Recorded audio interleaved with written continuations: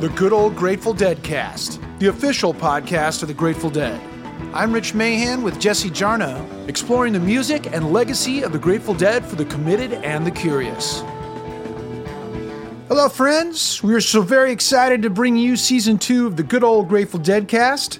And as you quite possibly may have sussed out for yourselves, we'll be focusing on American Beauty this time around, diving into its glorious songs and using them as springboards to discuss all things Grateful Dead.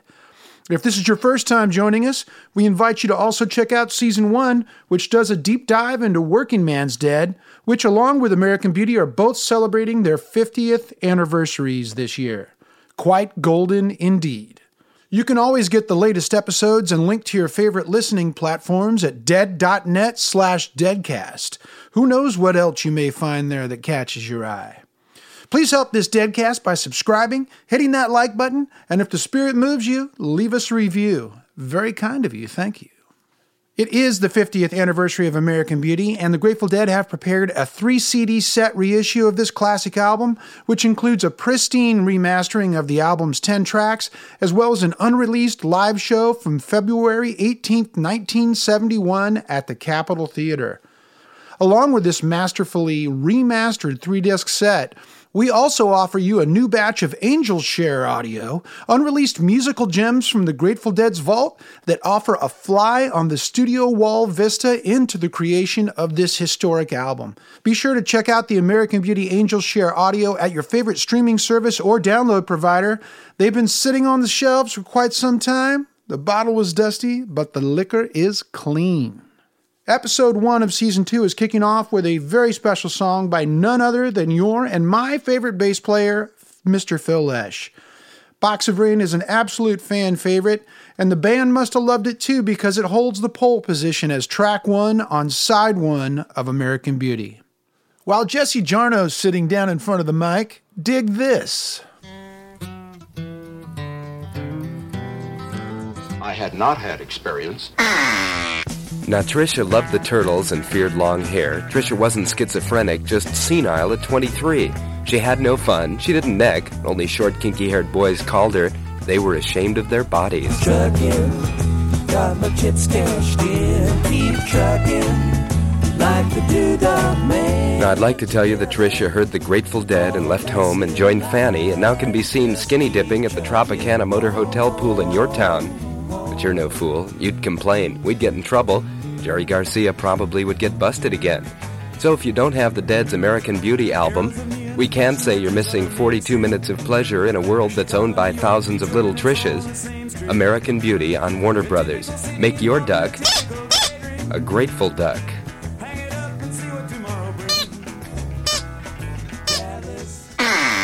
I had not had experience. I have had some experience. I had not had experience. I have had some experience. American Beauty is a masterpiece. Here's how Jerry Garcia described it to Peter Simon in 1975 on WVOI 95.9 FM in Massachusetts. And with American Beauty, there was this rash of parent deaths where everybody's parents tacked in the space of about 3 or 4 weeks, or maybe 2 or 3 months. You know, we were working on that record. It was really incredible. It was just like Tragedy City. You know, everybody was it was bad news every day. You know, really, it was incredible. And we were working on this record, but you know, the work gets to be, you're so distracted by what's going on in life that the work gets to be something. It has a mysterious life of its own, and you don't even notice until way later. It was a heavy time in the Grateful Dead's world. And out came an album filled with sadness, joy, and wisdom. Grateful Dead archivist and legacy manager David Lemieux. It's a perfect album title. It's a perfect album cover. It's a perfect everything. Every single song is this little piece of perfection. Tour manager Sam Cutler. American Beauty was a part and parcel of a period where the Grateful Dead were just at one of their peaks. I mean, they've had many. It's not the only peak in their life. You know, there are hills and valleys when it comes to bands, and then there's mountaintops, you know. But if you ask almost any member of the Grateful Dead, they'd probably talk about how Working Man's Dead and American Beauty, released in June and November of 1970 respectively, felt like one continuous album. Here's Jerry Garcia talking to Joe Smith in 1988. Working Man's Dead, American Beauty. It's kind of one record, really. and they have every good reason to recall them together. Here's Jerry Garcia's songwriting partner, Robert Hunter, speaking to WLIR in 1978.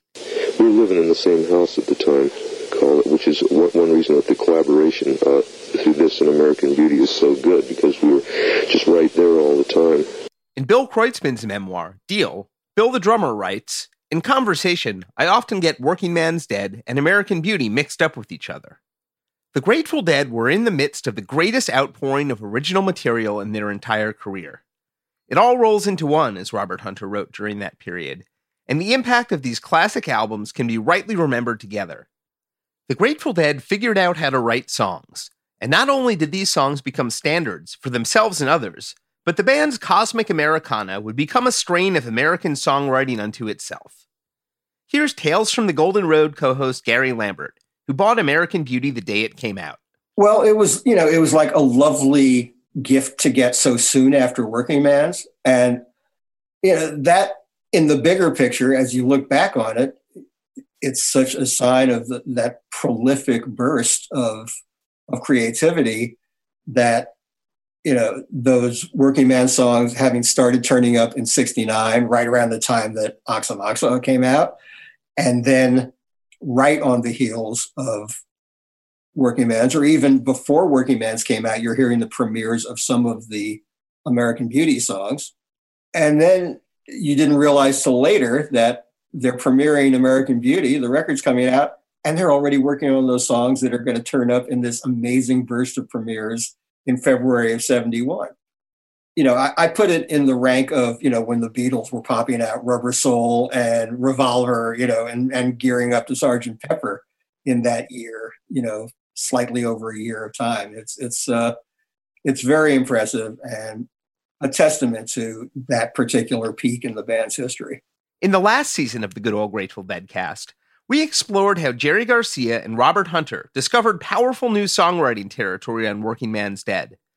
The band's Cosmic Americana could seem simple on the surface, but was often anything but, filled with unusual chord changes, profound lyrical wisdom, musical antecedents, catchy melodies, beautiful playing, beautiful singing, and beautiful recording. American Beauty upped everything up another few notches. Virtually every song became a classic. They're sung at weddings, funerals, and hootenannies of all kinds. David Lemieux. This is something that I think any music lover talks about. Oh, what albums do you consider to be perfect records? And without a doubt, this one is one of the very few that I would put up there, not just because I'm a Deadhead. I listen to a lot of other music, and very few perfect albums that I would not change a thing. The number of people I know who I've met over the years who are older than I am, and I mentioned, I worked for the Dead, and every one of them, if they're cool and they owned music in the day, every one of them had this and usually Working Man's Dead. And that's what they know of the Dead, those two records. And everybody I know who is cool, which is a lot of people, they all had those records. They're like, oh yeah, American Beauty, Working Man's Dead, I know those records. American Beauty and Working Man's Dead aren't just entwined in memory. Warner Brothers issued them together on a single cassette in the early 80s. That was sort of how I absorbed the albums too when I was in high school. I bought LPs of both at a flea market and copied them onto a single tape. The two albums were recorded by the same band in the same year, so it stands to reason they're permanently entwined. The two albums were confused before the Dead had even finished making American Beauty. Here's a bit of the Dead getting interviewed on WMCA radio in New York, recorded on September 16, 1970, when they'd come to play the Fillmore East. Host Alex Bennett asks how the band feels about their new album, Working Man's Dead. That's not the new album anymore. Oh, well, it's not the new album to you, it's the new album to us. Just finishing the other new we album. Peons who don't sit in a studio. Well, Working Man's Dead is a nice lead-in to the new album, he said. What's the new album like? Oh, it's nice. You like it? Oh, I like it a lot. Fun and games. I really like it a lot, yeah. Cough, cough, indeed. Let's disentangle Working Man's Dead and American Beauty. Here's New Yorker staff writer Nick Baumgarten. One of the great things about the albums, really, and especially the good ones or the great ones, like Working Man's or American Beauty or whatever, they're these totally unique things. They sound like nothing else in the catalog or even in the live performances, right? None of them really sound like what the Grateful Dead ever sounded like or would sound like again. They just, Each one has its own weird vibe. The person most responsible for capturing the beauty in American Beauty was album co-producer Stephen Barncard. My name is Stephen Barncard. I make records, I produce records, I shoot video, I don't shoot anything else. I'm a vegetarian. I love life. I used to have a pet lizard, and she's gone just the other day, and I have a cat upstairs that doesn't like visitors. Stephen Barncard was the house engineer at Wally Heider's studio in San Francisco, where the Grateful Dead would set up camp in the late summer of 1970 to make American Beauty. Barncard had spent recent months working on Crosby, Stills, Nash & Young's Deja Vu and Paul Kantner's Blows Against the Empire, among other albums. Like many of us, Stephen Barncard is an American Beauty fan. It was a fun session. And I could hear that record, I could play it 1,000 times, and it's not the case with most of what I do. Stephen Barncard would be primarily responsible for making American Beauty sound so incredible. One absolutely singular quality of the album, separate from the songwriting and the musical performances, is its utter magical brightness, its own particular vibe and sound and color. There were a number of factors, all of them colliding, unfolding, and colliding again with absolutely Grateful Dead-like serendipity. When the summer of 1970 began, the Grateful Dead weren't planning on heading back to the studio. They had other plans. Quite a few of them, in fact.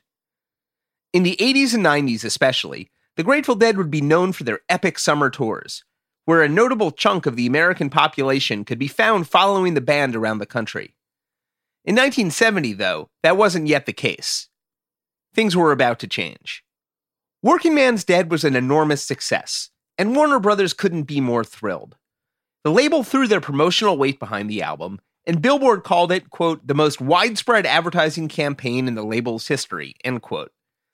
Their full-page ad for the Dead in that same issue of Billboard told readers to go check out the band on the Caravan of Love tour that summer, another place where Warner was putting its promotional dollars.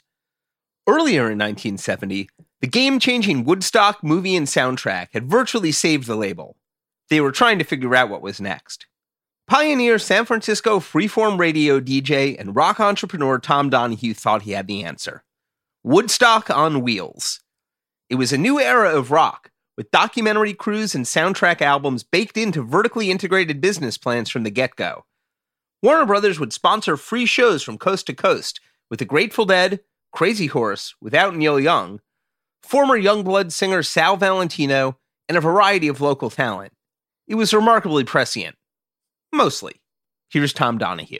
Okay, we're getting ready to head out on our Medicine Ball caravan. We're going to be leaving San Francisco and going across the United States for the next 21 days with about 150 people, 18 to 20 or so buses and trucks and cars, and we're going to have ourselves an incredible party. Maybe somewhere along the way you'll pick up and join us and be part of it all, or maybe later on you get a chance to watch it all in a movie.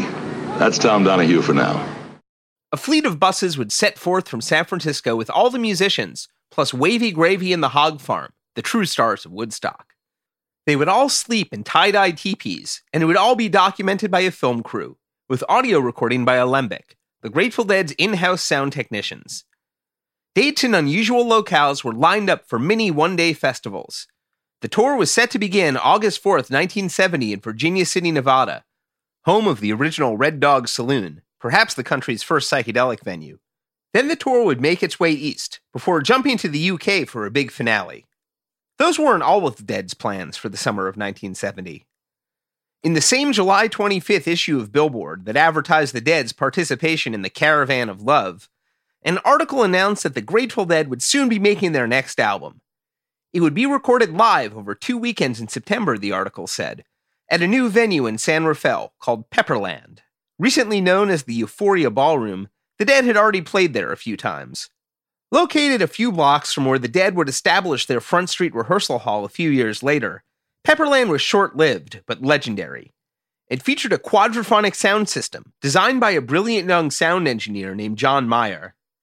Gary Lambert attended a show there once and remembered the speaker system. I went to Pepperland once, the last night of my first visit to California in January 71. Not for anything Dead related. I saw the Youngbloods, C-Train, and John Fahey. Pretty amazing triple bill. John Meyer's first real installation. he built these amazing like fiberglass conical speaker enclosures, and the bass one was like massive.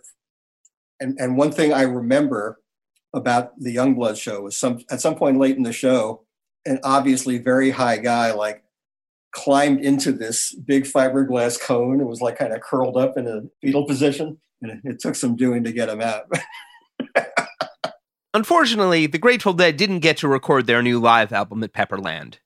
Plans changed. As the Medicine Ball Caravan geared up for departure, Jerry Garcia, Dead manager John McIntyre, and others attended a pre-tour meeting in which the band reluctantly agreed that they wouldn't bring their guns with them on the road. But then, some small questions and comments were brought up. Where was all the money going? Wasn't this an exploitation in the making? Where were the musicians really going to sleep? The musicians didn't want to sleep in teepees. That one was more a comment than a question. By the time the caravan departed San Francisco on the morning of August 4th, the Grateful Dead were no longer participants. Here's Grateful Dead tour manager Sam Cutler. The Grateful Dead were asked to be on that. Garcia and I thought it was a shit idea. Well, it was a shit idea. It was Tom Donahue's idea. We just felt it was like somehow kind of, trying to make money off of kind of a faux concept of what constituted the hippie dream. You know what I mean? And everybody was over that, man. We, sick to death of hearing about hippies, and nobody wanted to even be called a hippie. That everybody had celebrated the death of hippie long before fucking Altamont. You know what I mean? The Grateful Dead left the Haight-Ashbury because it was fucked. They could see the writing on the wall. So the basic premise of the Medicine Ball Caravan, or whatever it's called, didn't appeal to us at all. Didn't appeal to me and Jerry. So, yeah, I cleared it with Jerry and nixed it. We didn't want to be involved. So we weren't. Well, we weren't against it as such. It didn't jive with what we were trying to do. Though the Grateful Dead weren't part of the Medicine Ball Caravan, nearly their entire crew was. Sound was provided by the tie-dyed speaker system of Alembic, which otherwise served as the Grateful Dead's PA. And more specifically, the music on the Medicine Ball Caravan would be captured by the engineering team of Bob Matthews and Betty Cantor, the Dead's closest audio comrades in the studio and on the road, who just helped them finish Working Man's Dead. This is the vacuum in which the Grateful Dead recorded American Beauty, diving into a new studio with a new producer and making one of the most extraordinary albums of their career. A few weeks after bailing on the Medicine Ball Caravan, with a few adventures in between that we'll get to in future episodes, the Grateful Dead made their way to Wally Heider's studio at 245 Hyde Street in San Francisco, where they partnered with the capable staff engineer Stephen Barncard. Mel Tanner came to me and he said, "The Grateful Dead are coming to the studio," and I said, "Oh, okay." And then they said, and mind me, I was not a fanboy. I came to record jazz. I'm a jazz guy, and I was slumming it as an assistant until I could actually do sessions. I wanted to produce, I wanted to act. I just wanted to produce. And, I was getting into it. I was really working a lot and enjoying the work. I had basically very primitive, by today's standards, tools to work with. But to me, it was like, well, these are the tools. Let's make them work. I had recorded Jack Cassidy's bass on something, or I knew the setup, because at that time Phil and Jack had the same setup, possibly because Jerry had been working at Wally Heider's and liked the studio, and because the Medicine Ball Caravan went out and all the crew guys were gone, they were free to choose whatever and whomever they worked with, and they decided to work with a staff guy. And I don't know if I had a reputation by then or not. I had been working with Seals and Crofts and some other acts, but somehow I got the gig. Stephen Barncard had only seen the band live once. I don't like concerts, actually. Not a concert goer. I'm kind of like the crew. If I go to a concert, I kind of hang out backstage, I feel more comfortable not being out there. But there was one show that I attended at, I don't know if it was called the Carousel or what it was, and it was above a car dealership, right? And it was New Year's Eve, 1968 into 69. I had come to the West Coast the year before, and I was returning to Kansas. But on the way back from Los Angeles, because I had a terrible Los Angeles experience, as I always have had a terrible Los Angeles, I hate that city. we said, well, let's go through San Francisco on our way back. We'll take the northern route. This is the dead of winter. We went up to the show, and I got it, And I wasn't tripping, or maybe a little bit high with some weed or something, but during Dark Star or something, I saw the band sort of levitate off the stage. And I said, wow, how'd they do that? And then I saw the groovy guy with the beard on the stage, and I said, oh, that must be that guy, Jerry guy. And I got it. There was one of those classic sets. And I had a little Norelco recorder with me. And it got stolen from me. I wish I had it, because I played it back later. It was pretty good. And I just sat on the floor and held the mic out, and I said, well, nobody's objecting. And it was plenty of room, and it was a big place. It was a nice, big, spacious place. When Stephen Barncard made it back to San Francisco in the summer of 1969, looked up recording studios in the phone book, and got an assistant engineering job at Hyder's, he couldn't have landed at a better place at a better time. He started as an assistant, working with Crosby, Stills, Nash & Young, Harry Nilsson, Creedence Clearwater Revival, and others. I was just an assistant, but I was certainly a fly on the wall, and I, set up everything. I worked with Harry Nilsson, and I worked with Creedence, and, as an assistant. And with the RCA guys, third assistant, so it was like great. I just smoked joints with Harry, and it was pretty much a dream gig. The pay was really good, too, believe it or not. Assistants were rare, hard to get, in demand, and I got $10 an hour in 1969, which is phenomenal. Now it's like, can we get this minimum wage, maybe like 11, There was a guy that was the first guy there, Russ Gary, and he was actually the first engineer on Deja Vu. But he moved on. He basically teamed up with Creedence a lot, and Stu Cook developed a remote truck with him. It was called the DSR truck. So he was out of the picture. By default, by attrition, I became the top guy at, like in a year. Amazing. Jerry Garcia had already been through Hyder's a number of times that summer, most notably playing on sessions for what became Paul Kantner's Blows Against the Empire, the first album to bear the designation Jefferson Starship. With these sessions, Wally Hyder's on Hyde Street solidified as the studio for San Francisco musicians, where the boundaries between the bands dissolved into an amorphous supergroup, a psychedelic wrecking crew that would turn out a rapid sequence of beloved albums. It's almost a continuous strip between Blows Against the Empire, when I was an assistant, and there were two RCA guys recording that, and this sort of thing building at Wally Hyder Recording. And Wally was busy opening up these rooms, really, as fast as he could. And there were 3 rooms. There was Studio A downstairs, there was Studio C upstairs, and then another studio upstairs called Studio D.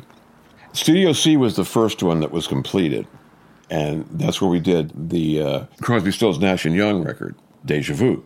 And that's sort of where the whole blending of the bands started in a way, because Kantner eventually got the room downstairs and basically block booked it. Paul Kantner had a name for the amorphous crew of musicians that gathered to create Blows Against the Empire and continued to circulate through the Hyder studio hallways for the next several years. Well, it was Planet Earth Rock and Roll Orchestra, and that was Kantner. And Crosby was downstairs sometimes, previously to this, before he was doing his record. And sometimes I didn't even know I was doing other things. He was downstairs with Kantner and Company, and Baron von Tollbooth and the Chrome Nun, and doing one of those records. I was an assistant on Blows Against the Empire, but I think there were other records after that. This was a continuous Paul was always recording, whether it was Starship or Airplane or whatever, but mostly his records. That was Paul's term. When people started coming in, we actually started just ending up with a day that was nothing but the other people and no David, not just David. I wanted to label the tape box Planet Earth Rock and Roll Orchestra, but there was not, sideways on you can't get that in 2 inches. So I abbreviated it PERRO, which is a little bit longer than this coffee drink that I was using called Pero, PERO. If one influenced the other, but I extrapolated that. Though none of the musicians from the Pero sessions played directly on American Beauty, the spirit still permeated the album and became a backdrop to its creation. Here's Steve Silberman, author of the best-selling Neurotribes and co-creator of the incredible Skeleton Key, a dictionary for deadheads. American Beauty came along at such a rich time for all the members of this big family that, in retrospect, we've now christened the Planet Earth Rock and Roll Orchestra, although that was only a joke, that Paul Kantner made at some point. And it was for this group of psychedelicized folk musicians who had really been playing together in some form or another and been a big sort of musical caress, as Kurt Vonnegut would say, since the early 60s. Like, if you think about it, the mental foundations of Perro were really laid down by the fact that Paul Kantner and David Crosby were both fans of science fiction by people like Robert Heinlein in the early 60s. And Stranger in a Strange Land set forth in science fiction terms the archetype of the communal households that took over, in the later 60s and in the Bay Area in particular, where there were at least 300 communes that were thriving at the height of the Haight-Ashbury period. Back in the early 60s, that is before the Byrds, Paul Kantner, David Crosby, David Freiberg, Grace Slick, they were all living in this house in Venice that had a group money bowl. And, so that aesthetic of give what you can, take what you need, got then carried into music, in a sense. And that all happened at Wally Heider's, which is where American Beauty was recorded, Blows Against the Empire, this whole suite of albums that we call Perro. And the engineer at Wally Heider's was Stephen Barncard, the young engineer. The reason why the Dead went to Wally Heider's to record American Beauty was because Bob and Betty were off with Medicine Ball Caravan. In a sense, it fell into Stephen Barncard's lap, and he was the perfect guy. He had an exquisite sensibility for recording acoustic guitars and multi-part harmonies. He was so good at it. And that's what you hear on Crosby's If I Could Only Remember My Name, and that's what you hear on American Beauty. So that glow is actually quantifiable.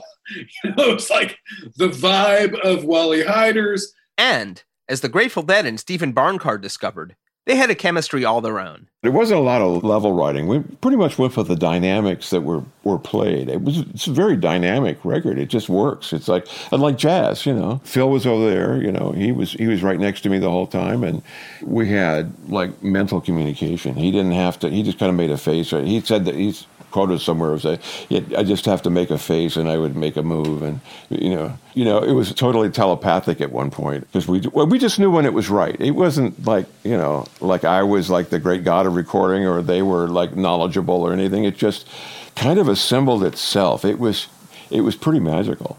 They were under a bit of duress because I believe this is a period where Mickey's dad had flown the coop with all the money. So this was an extremely tense time. Jerry's mother had died. Something was happening with Phil's parents. It was an amazing range of emotions that went into this record, not just, the behind-the-scenes stuff.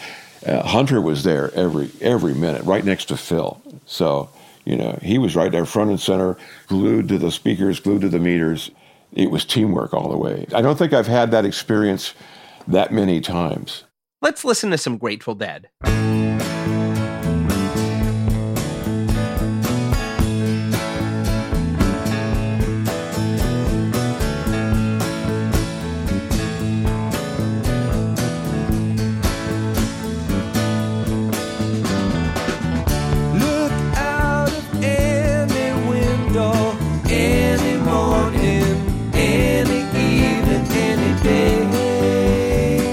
That's how American Beauty starts. If you were the most hardcore Grateful Dead fan in 1970, who went to as many of their concerts as possible, or even if you were just hearing American Beauty for the first time in any year, the sound of Box of Rain might still come as something as a pleasant shock. It was the newest Grateful Dead. Archivist David Lemieux. I got my copy here of American Beauty, and I put it on and I couldn't believe what I was hearing. I mean, first of all, beautiful melody. I think that is just beautifully recorded, beautiful melody, and then the vocals come on. And I knew by that point, I very much knew Bob Weir's voice, and I very much knew Jerry's voice. I even knew Pigpen's voice. But this was an unfamiliar voice. So, as we do when we're listening to our vinyl, we're, reading the back cover. It's what we do, or we're rolling something on the front cover. And so I'm listening to it, and I realized that this is Phil singing, which I hadn't heard. I hadn't heard Mars Hotel yet. So I heard this beautiful voice, and it is a beautiful voice. And I remember listening to it before I even went on to Friend of the Devil. I put it back on. Gary Lambert. A beautiful way to start an album. A wonderful song, an emotionally resonant song. For reasons we didn't even know at the time. We didn't know the lyrical subtext or about Phil's dying father or any of that, but it's a song that hits really hard. And having a Grateful Dead album open with a Phil Lesh lead vocal, of course, is a one-time only occurrence, and I think it's maybe Phil's loveliest recorded vocal. There was a lot going on in the Grateful Dead's world, and a lot of it is wrapped up in Box of Rain. Let's start with that opening guitar. Listen again for a few seconds.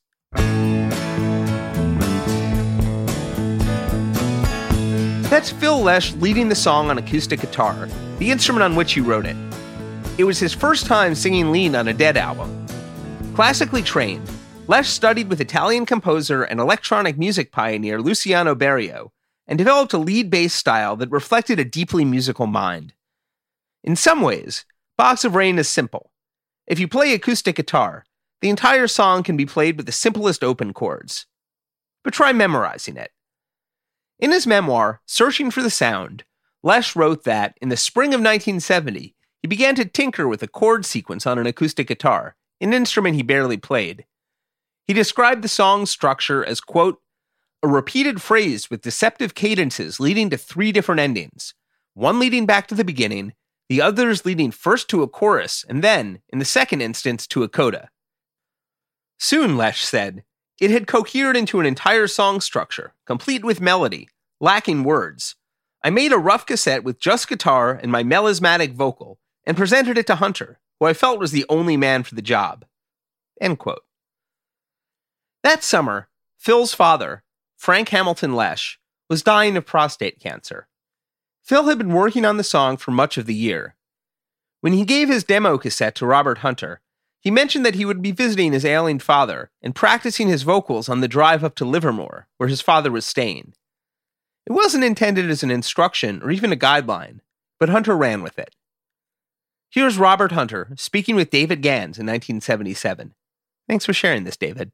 That Box of Rain was an exceptionally quick song. I took the tape home and I listened to it once and started writing before I was through with the listening of it. And the second listening through, I needed the lyrics up, and that was it. It happened that quick.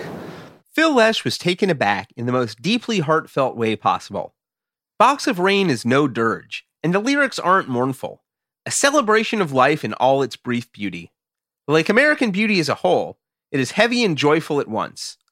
Phil would say, the lyrics that Hunter produced were so apt, so perfect. It was very moving for me to experience that during the period of my dad's passing. With Box of Rain finished, Frank Hamilton Lesh passed away on September 2nd, 1970. Almost instantly, the song's meaning grew deeper. Less than a week later, on September 8th, Jerry Garcia's mother, Ruth, known to most as Bobby, was in a horrific car accident. While making American Beauty, Jerry, his brother Tiff, and their partners spent time saying goodbye. She died a few weeks later. And it's just a box of rain or a ribbon for your hair. Such a long, long time to be gone, and a short time to be there. The lyrics for Box of Rain are beautiful and symbolic and don't need much by explanation. One lyric in specific, that closing line we just heard, has a folk music antecedent that's worth pointing out, though. A song called Little Birdie, originally recorded by the Coon Creek Girls, released on the 78 RPM shellac record by Vocalion in 1938. But the line in question appears slightly later, on the Stanley Brothers recording for the Richardtone label in 1954. Here's Carter and Ralph Stanley. Little birdie, come and sing to me a song. Got a short time to stay here, and a long time to be gone. If there's any doubt that Robert Hunter knew the song and its lineage, Jerry Garcia certainly did. Here's Jerry with the Sleepy Hollow Hog Stompers on July 11th, 1962 at the Boar's Head in San Mateo, from the wonderful Before the Dead box set. This is a song that was recorded originally by the Coon Creek Girls, whoever they are. Little birdie,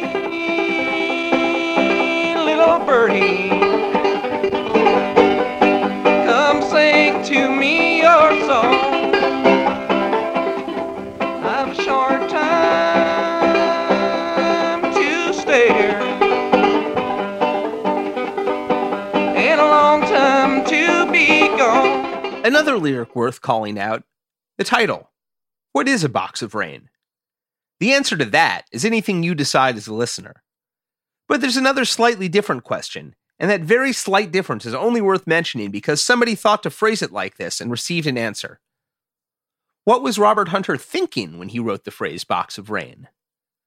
For a period in the mid-1990s and into the 2000s, Robert Hunter published an online journal at dead.net in which he would occasionally answer questions one might think he'd never answer. Sometimes, nobody even asked. In this case, though, the query came via his mailbag from reader Charlie Bass, and this is how Robert Hunter answered. Well, I don't like to do this, since it encourages others to ask about what I had in mind when I wrote a song, and mostly you need to have my mind to understand even approximately what I had in it. By box of rain, I meant the world we live on, but ball of rain didn't have the right ring to my ear, so box it became, and I don't know who put it there. If the studio version of Box of Rain doesn't sound like anything else the Grateful Dead recorded before or after, it's not just because it's Phil Lesh singing and playing acoustic guitar. It was performed by a pretty heavily modified version of the Grateful Dead. Here's how Jerry Garcia described the song in December 1970 on KPPC FM in Pasadena, interviewed by DJ Ted Alvey. See, it was Phil's song, and Phil wrote the song because he had a guitar. And he had this guitar, and he doesn't normally play the guitar. He's not like a guitar player turned bass player like a lot of bass players are. So he was playing the guitar, singing the song over at my place, and there was a piano there, so I started banging away on the piano. And when we went into the studio, and then he thought that, in his head, in the arrangement in his head, which is what a record is about, getting the arrangement in your head out into the world, into the real world. He heard like Dave Nelson style guitar. And so on American Beauty, David Nelson from the New Riders of the Purple Sage plays lead guitar alongside Phil Lesh's acoustic. Jerry Garcia plays piano, Bill Kreutzmann is on drums, and Dave Torbert from the New Riders plays bass. Stephen Barncard remembers it all going by quickly. That was a nice turnaround, actually. A really kind of cool thing to do. Those parts went really fast, and I just barely remember, if I hadn't worked with Nelson later or Torbert, I wouldn't have remembered any of that. David Nelson remembers the Box of Rain session coming together extremely casually. I think we were in the studio, and Phil said, "Hey, can we take a break? I want to record this other song." And they were thinking something like that. It was very impromptu, seemingly, So Phil was open for another bass player to try it, and Torbert tried it, and of course, Torbert just nailed it, I thought. The song's strange structure overwhelmed the New Riders guitarist at first. The Box of Rain, different than anything. And over the years, I found that now I see Phil's logic in it and why that should have been understandable, but it was not like any kind of folk song, I'll tell you that. All I remember is going in, he took me in, I did it in the booth, with the guitar and it plugged into the board, and just a couple of times through, and we had it, it was just great. I just was so happy with that. Steve Barncard was the engineer. The solo in the middle of Box of Rain is sometimes mistakenly attributed to Jerry Garcia's pedal steel guitar, and sometimes to Nelson playing a B-Bender modified guitar, an instrument he would later play with the New Riders of the Purple Sage. But Nelson said that it was just him on a standard issue 6-string electric. No, I was imitating a B-Bender. I was doing bends that were very much like a B-Bender, but I didn't get a B-Bender till years later on the road. Let's listen to David Nelson's Spotlight Box of Rain solo from the newly remastered 50th anniversary edition of American Beauty.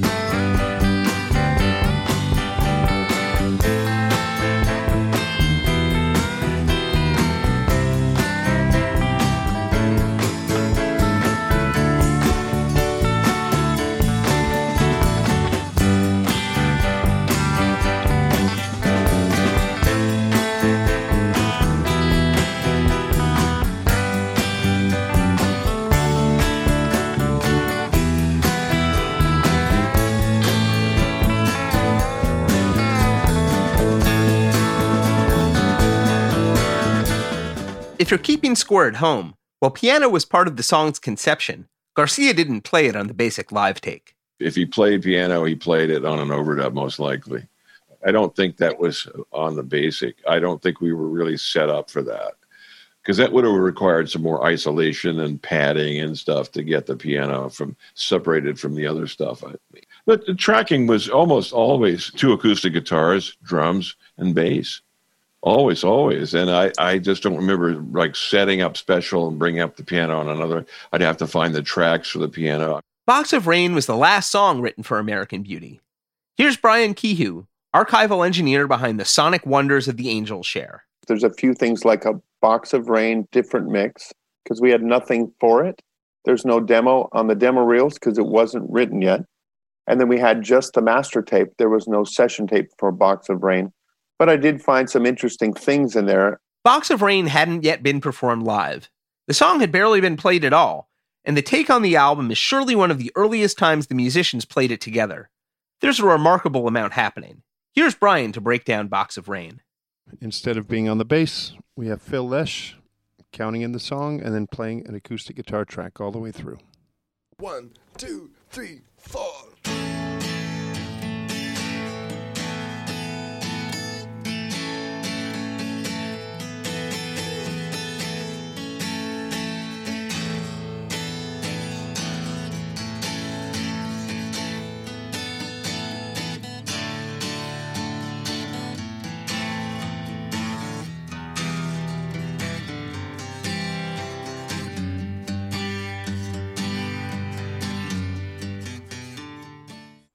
And then on bass, instead of Phil, we have Dave Torbert from the New Riders. There are 2 tracks that make up the bass tone. The first one sounds a bit like this. The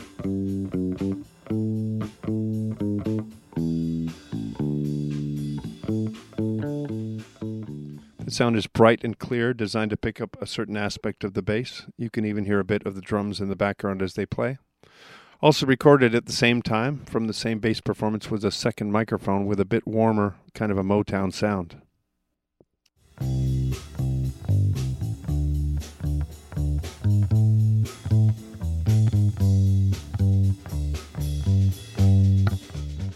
And here are both combined together, the brighter, clearer sound with the deeper, warmer sound.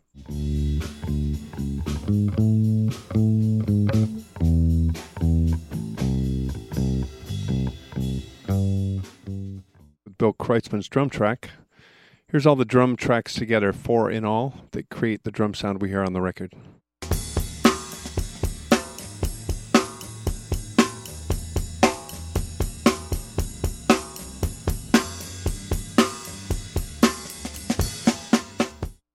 To get this drum sound, they used 2 microphones on the kick drum. One microphone sounds like this, and the other microphone sounds slightly different, like this. And here's the sound of both combined together, a much fuller and stronger sound.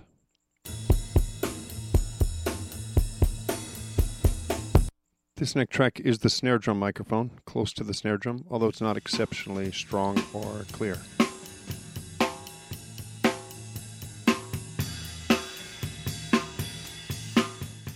And then we have the overhead microphone, which picks up a lot of the cymbals and also the snare drum as well.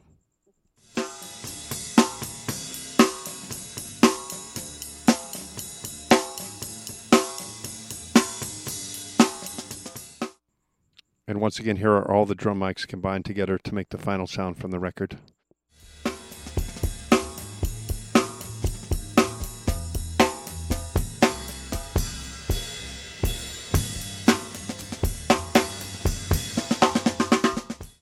And another change-up, this time David Nelson from the New Riders, perfectly suited to playing lead guitar on this one. Country picking on the left speaker.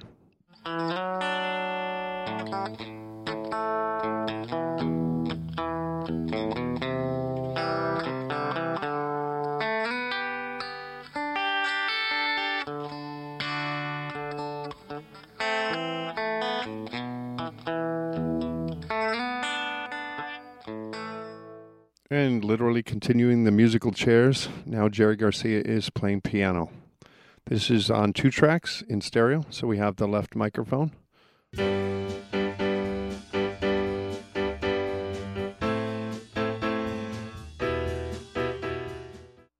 And then we have the right microphone.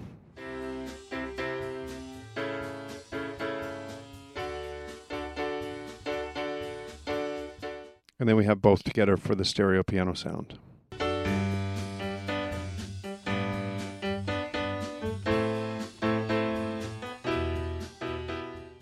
And then one of the most distinctive parts of this record is actually the hand clap sound. I don't know who's clapping on this one, but they are clapping together on a microphone, and that sound is being sent into the echo chamber of the studio to add the nice distant reverb effect.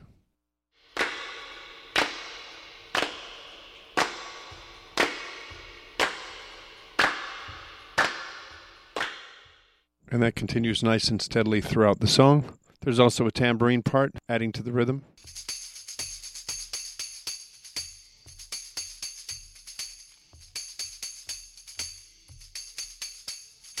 And there's a Hammond organ track. It only appears briefly twice during the song and sounds like this.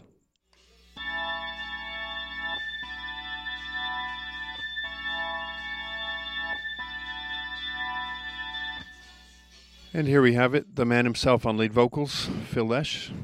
Look out of any window, any morning, any evening, any day.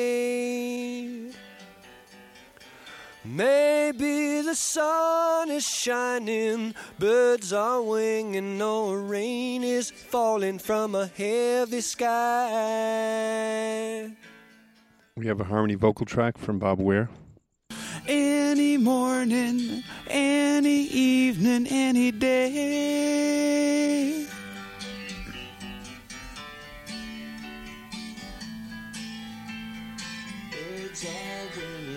Rain is falling from a heavy sky. And another harmony track from Jerry Garcia. Any morning, any evening, any day.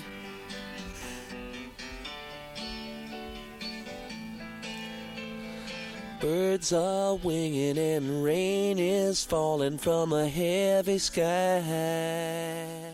Now let's hear the blend with all three of them working together. Look into any eyes you find by you can see clear to another day. Maybe been seen before through other eyes on other days while going home. What do you want me to do for you to see you through? There's something unexpected that happens on the third line of each verse, and you've just heard it but probably didn't notice it, as we all haven't noticed it for many of these years. It turns out that Phil went back and erased over Bob and Jerry's parts, singing a new section of his own. So at that point in the third line, what do you want me to do? It's actually three of Phil's voice singing together. Here's Phil doing one harmony, replacing Bob's. What do you want me to do? And here's Phil doing another harmony, replacing Jerry's. What do you want me to do? And here's all three Phils singing together. What do you want me to do for you to see you through? Now let's hear a verse as it actually is, with the original two harmony lines, third line belonging all to Phil, and then returning back to Bob and Jerry for the final harmony line. Look into any eyes stars, you'll find by you can see clear to another day. Maybe been seen before through other eyes on other days while going home. What do you want me to do for you to see you through?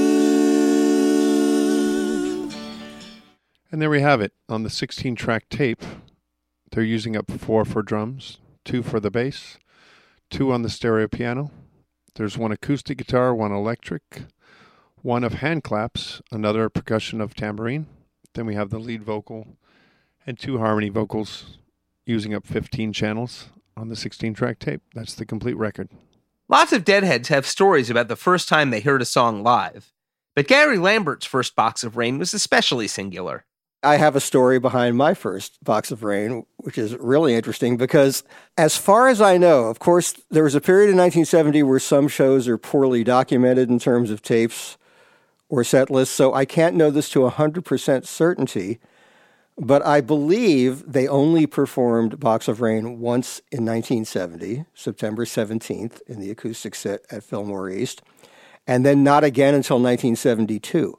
Now, what's interesting about that performance on September 17th, 1970, is I'm quite sure it was the one and only time it was performed as on American Beauty, meaning Phil Lesh on acoustic guitar, Jerry Garcia on piano, David Nelson on lead electric guitar, Dave Torbert on bass, and Bob Weir not playing an instrument, just standing there and singing harmony vocals. And I think it was probably Billy on the lone acoustic set drum kit and Mickey playing claves or something like that. There is, I think, only a very kind of murky sounding audience tape of that. But if you listen to that, you can hear that the guitar solo is almost note for note what David Nelson played on the album. And the piano playing is Jerry. Now, this is interesting in that there was an acoustic piano on stage at Fillmore East, which I think was the only time that happened for an acoustic set. On some of those acoustic sets during that week, I think you can hear Pigpen playing piano a little bit on Truckin' and maybe some other songs. But on this one, Jerry played piano. And one of the great regrets is that I have seen no visual documentation of that moment because it is a one-of-a-kind in Grateful Dead performance history of those guys playing, some of them not their main instruments, and having the guest guys on.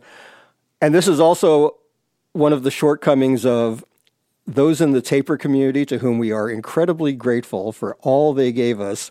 Some of the early tapers tended to hit the pause button between songs because they wanted to save tape, obviously, and time their tape flips and all that stuff.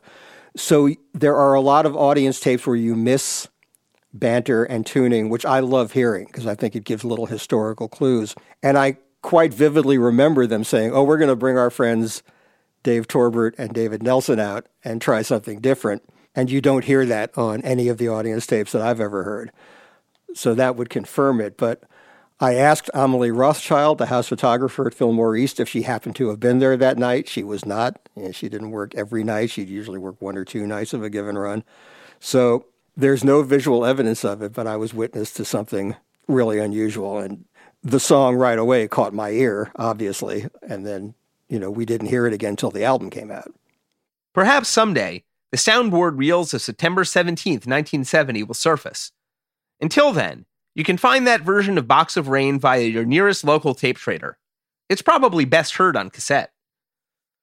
In late 1972, the song finally entered the band's repertoire, rearranged for their regular lineup, with Lesh back on bass, Jerry Garcia back on guitar, Keith Godchaux on piano, and Donna Jean Godchaux joining the vocal blend. Here's how it sounded on November 17th, 1972, in Wichita, Kansas, from Dave's Picks, Volume 11.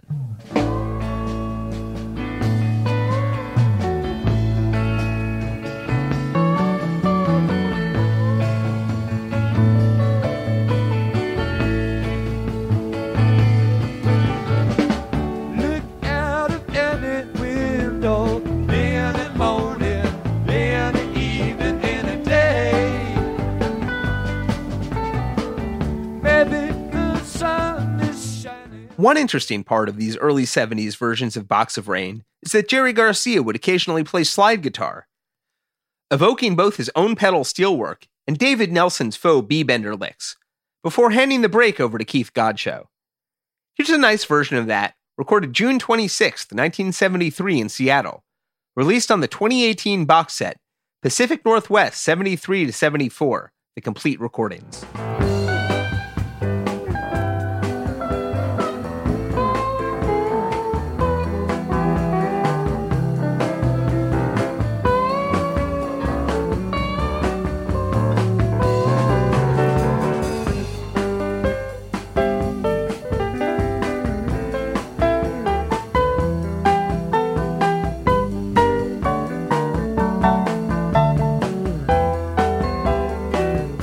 About a month after that version, following a performance in front of an estimated 500,000 people at the Watkins Glen Summer Jam, Box of Rain disappeared from the Grateful Dead set lists.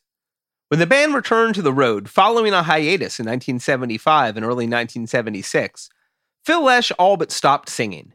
"I never felt comfortable with lead vocals, especially live," he said in 1981. "For some people it's easy, but for me to play the bass and sing, almost impossible."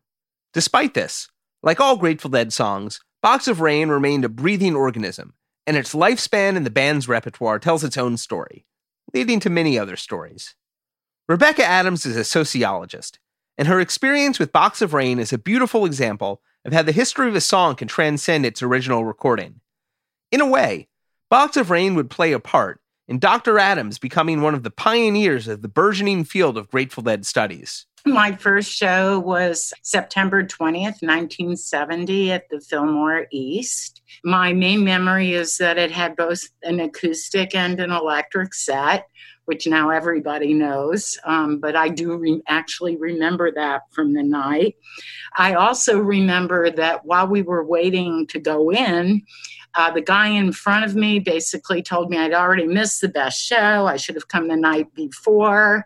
Later, many years later, at the Grateful Dead Caucus, David Gans presented on that show from the night before, and I realized they had played Dark Star the night before, which is probably why this guy was saying I had already missed the best show. I turned 18 at the show at midnight. My 18th birthday was on September 21st. So just recently, I turned 68. So I just passed my 50th anniversary of my first show. Rebecca missed the original live performance of Box of Rain by 3 nights, but saw the Grateful Dead for the first time exactly as they were in the midst of finishing American Beauty. She would continue to see them over the next half-decade or more, including the Watkins Glen Summer Jam, where she did see the band perform Box of Rain. But in the late 70s, she stopped seeing the Grateful Dead and moved along to a career in sociology, where she took a job at the University of North Carolina in Greensboro. In 1986, my husband got his first job in a corporation. Up until then, he'd worked in small companies. And so I had this new role as corporate wife. And his boss asked us to go to hear some music in Virginia. And my husband, who isn't known for details, at first I thought we were going to the symphony or something. You know, I was being a corporate wife. Well, it turned out we were going to hear the Grateful Dead in Hampton. And and I thought, okay, I can fill this role, you know. So we drove up there with his boss and his girlfriend and went to the 1986 Hampton show, the one in the spring. And it was the Box of Rain Bust Out show. On March 20th, 1986, at Hampton Coliseum in Virginia, the Grateful Dead performed Box of Rain for the first time in nearly 13 years, since Rebecca Adams had last seen it at Watkins Glen. At the time I heard Box of Rain at the Hampton show, I didn't realize it was a bust out. I didn't realize that the term bust out even existed. And I remember being very surprised at how excited everyone was when they started playing it. I was incredibly confused by well, I like this song, but what's the big deal? Because it had been a long time since I'd heard the Dead, and I had to learn about that in retrospect, that they hadn't played it for a long time, and, people were excited because of that reason. The really strange thing at the first show that I went back to after my hiatus was that I didn't actually understand that people had been following the Dead around and that a community had formed around the band. When I'd heard them in 78, all of that was just starting. And so my first reaction in 86 was really, are they imitating hippies? They don't quite have it right. Is this like a Sha-Na Na thing? I mean, I was like very confused by the audience, and tie-dyes were so vivid and they hadn't looked like that the last time I'd seen them. And it was just, it was really like, what the heck is going on here? People were doing psychedelic trail things and stuff. And I thought, are they really doing psychedelics, or are they just dancing like they are? And I remember being very suspicious. Who knows, that could have been the end of it, except that a young man who was a sociology major was also at that show. He was not one of my students. I never had him in class, Matt Russ, who owns Tate Street Coffee Shop. And he came to my office the next Monday, and he said, look, I understand your theoretical interest in communities that don't have permanent territory. He said, oh, your study of editors who go to professional conferences would be really interesting, except no students are going to be interested in it. I think you should study people who go to Grateful Dead shows instead. And I said, well, yeah, but do they form a community? And he said, yes, I have evidence. And he had taken these photographs of a wedding that had taken place during set break at the Box of Rain show, and he showed me the pictures. I still have them someplace. He kind of talked me into being interested in thinking about a study of the Grateful Dead community. The scene that Rebecca Adams rediscovered in 1986 was more than a community. It was a growing community. Though she didn't realize it at the time, the disproportionately huge cheer that she heard when the Dead launched into Box of Rain was exactly a sign of that community. There was an audible quorum of Deadheads inside Hampton Coliseum who understood enough of the band's history to know the song hadn't been performed in many years. One young member of the growing community who was at Hampton Coliseum that night was a teenage Dead freak named Tyler, known to Twitter heads as Mr. Completely. When it started, I didn't really get it, and I didn't recognize it right away because, of course, it wasn't acoustic, but then the level of people losing their minds in the crowd was just a cascade of emotion that was, it was impossible not to understand that something huge was going on.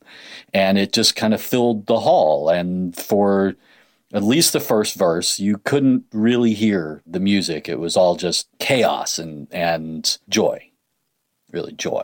So that was great. It was kind of a bewildering experience. It was the first time like that I'd experienced anything like that, and just by benefit of having Hampton as my local venue, I experienced it again a few times over the next few years. Around the country, phones started ringing in Deadhead households. Box of Rain was back. At a certain bar in the Bay Area, there was a certain payphone that would ring on certain nights at a certain hour, with Deadheads out on tour reporting back to their friends. I hope someone was there that night to answer. It was the start of Hampton as kind of the bust-out capital, why they decided that Hampton was the venue to start either playing new songs or bringing old ones back. No one knows. Maybe it was just because it was usually the first shows on tour. That was the only thing we could ever figure out. That actually started in 86 with Visions of Johanna.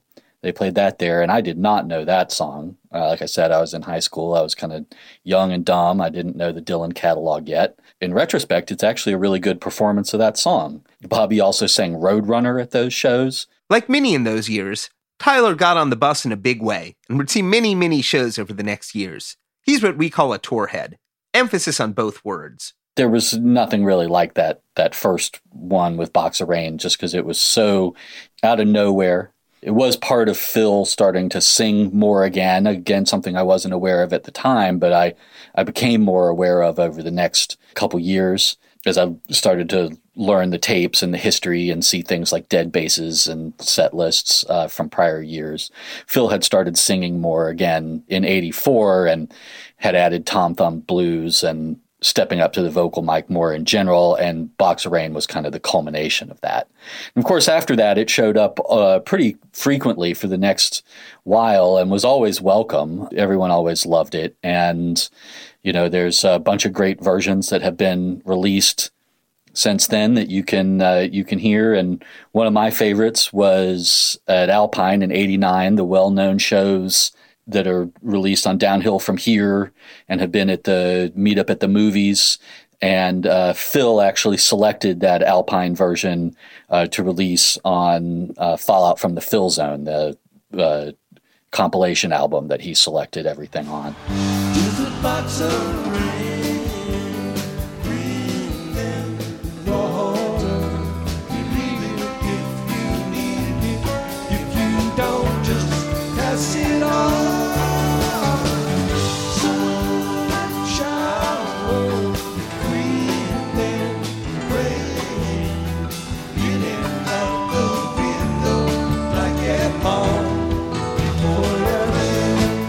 Sometimes the Grateful Dead are known as a 60s band, sometimes a 70s band, maybe even an 80s band when they scored their biggest hit.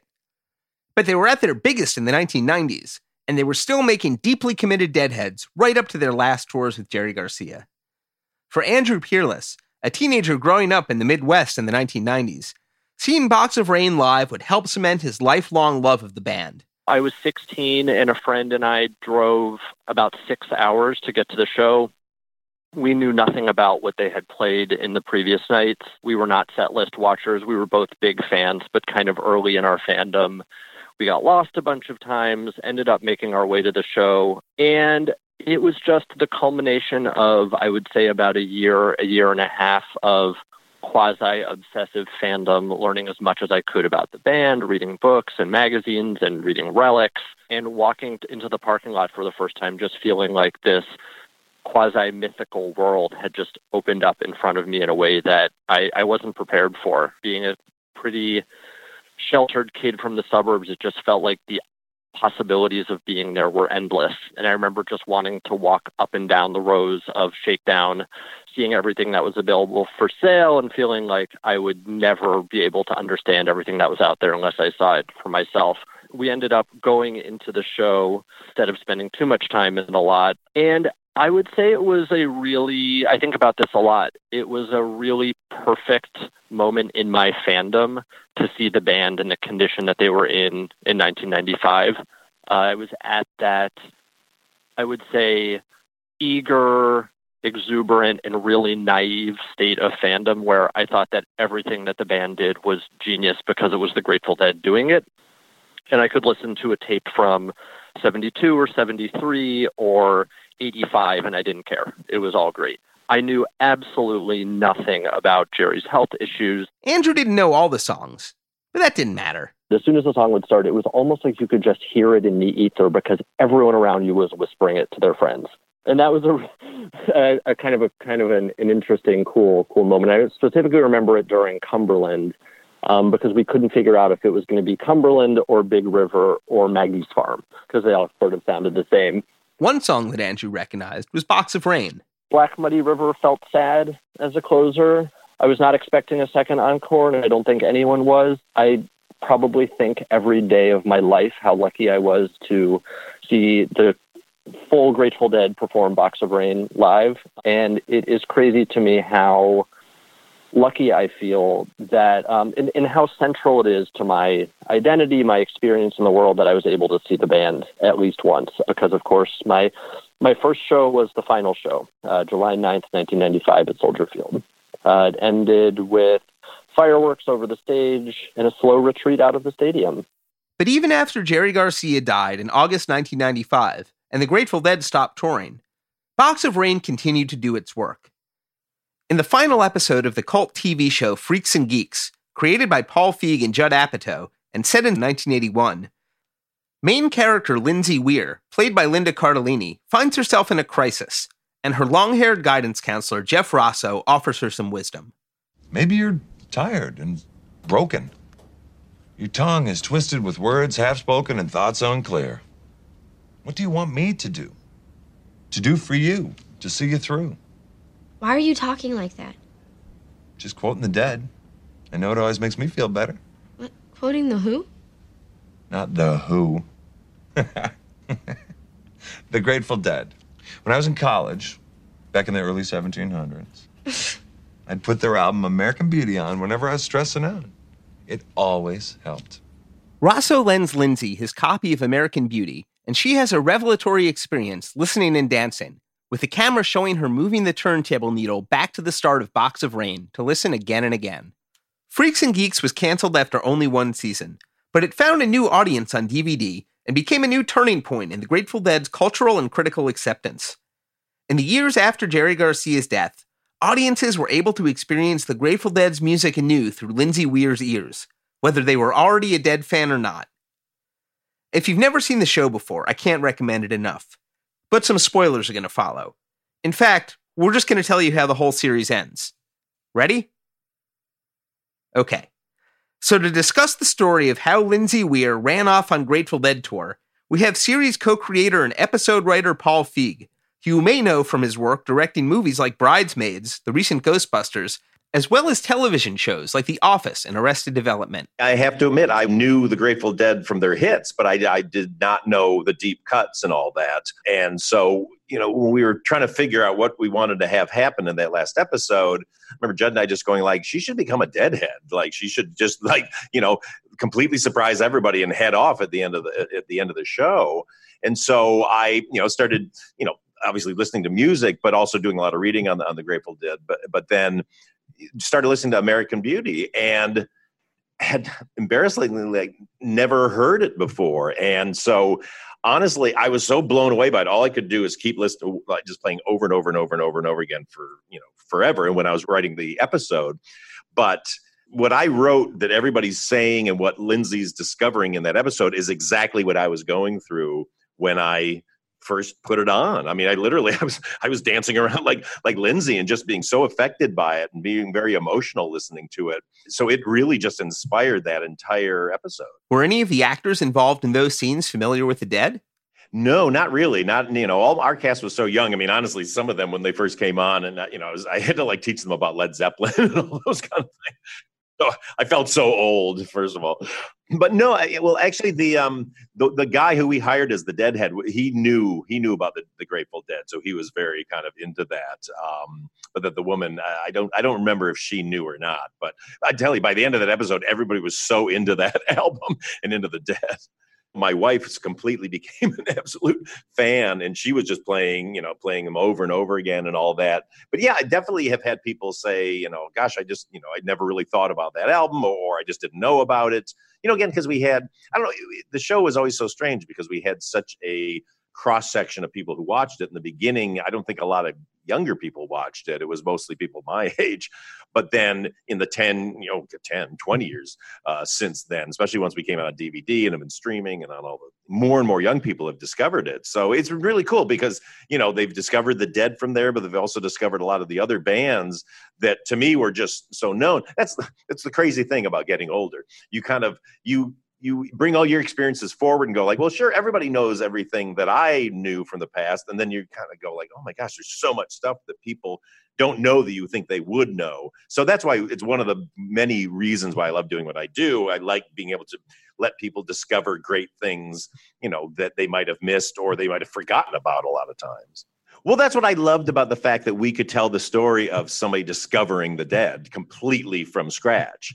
And that's why there was a lot of, when we were putting the show together, there was some consternation in the writer's room and among some of the other producers that the scene with Lindsay starting to dance to the Dead was actually a very cringy scene. And I remember when I showed the first cut of the show, one of our writers just started laughing uproariously, like derisively, like, oh my God, this is so bad. And I was like, I don't know. I think it seems like such a pure thing. And Linda Cardellini is so great that her movement to it is hard. It's a hard scene to have to kind of like have somebody get swept up in something. It's sort of one of the toughest things. It's like doing a movie or a show about somebody who's hilarious, and everybody goes like, wow, they're really funny, because all we go like, well, they're not that funny. So, the dangerous thing when you go like somebody's getting into something and we're going like, well, what are they dancing that? That's not so great. But the song is so great, and then the way that she does it, and then we just had to really do it through a lot of, you look at the scene, it's a lot of dissolves going on of kind of time passage.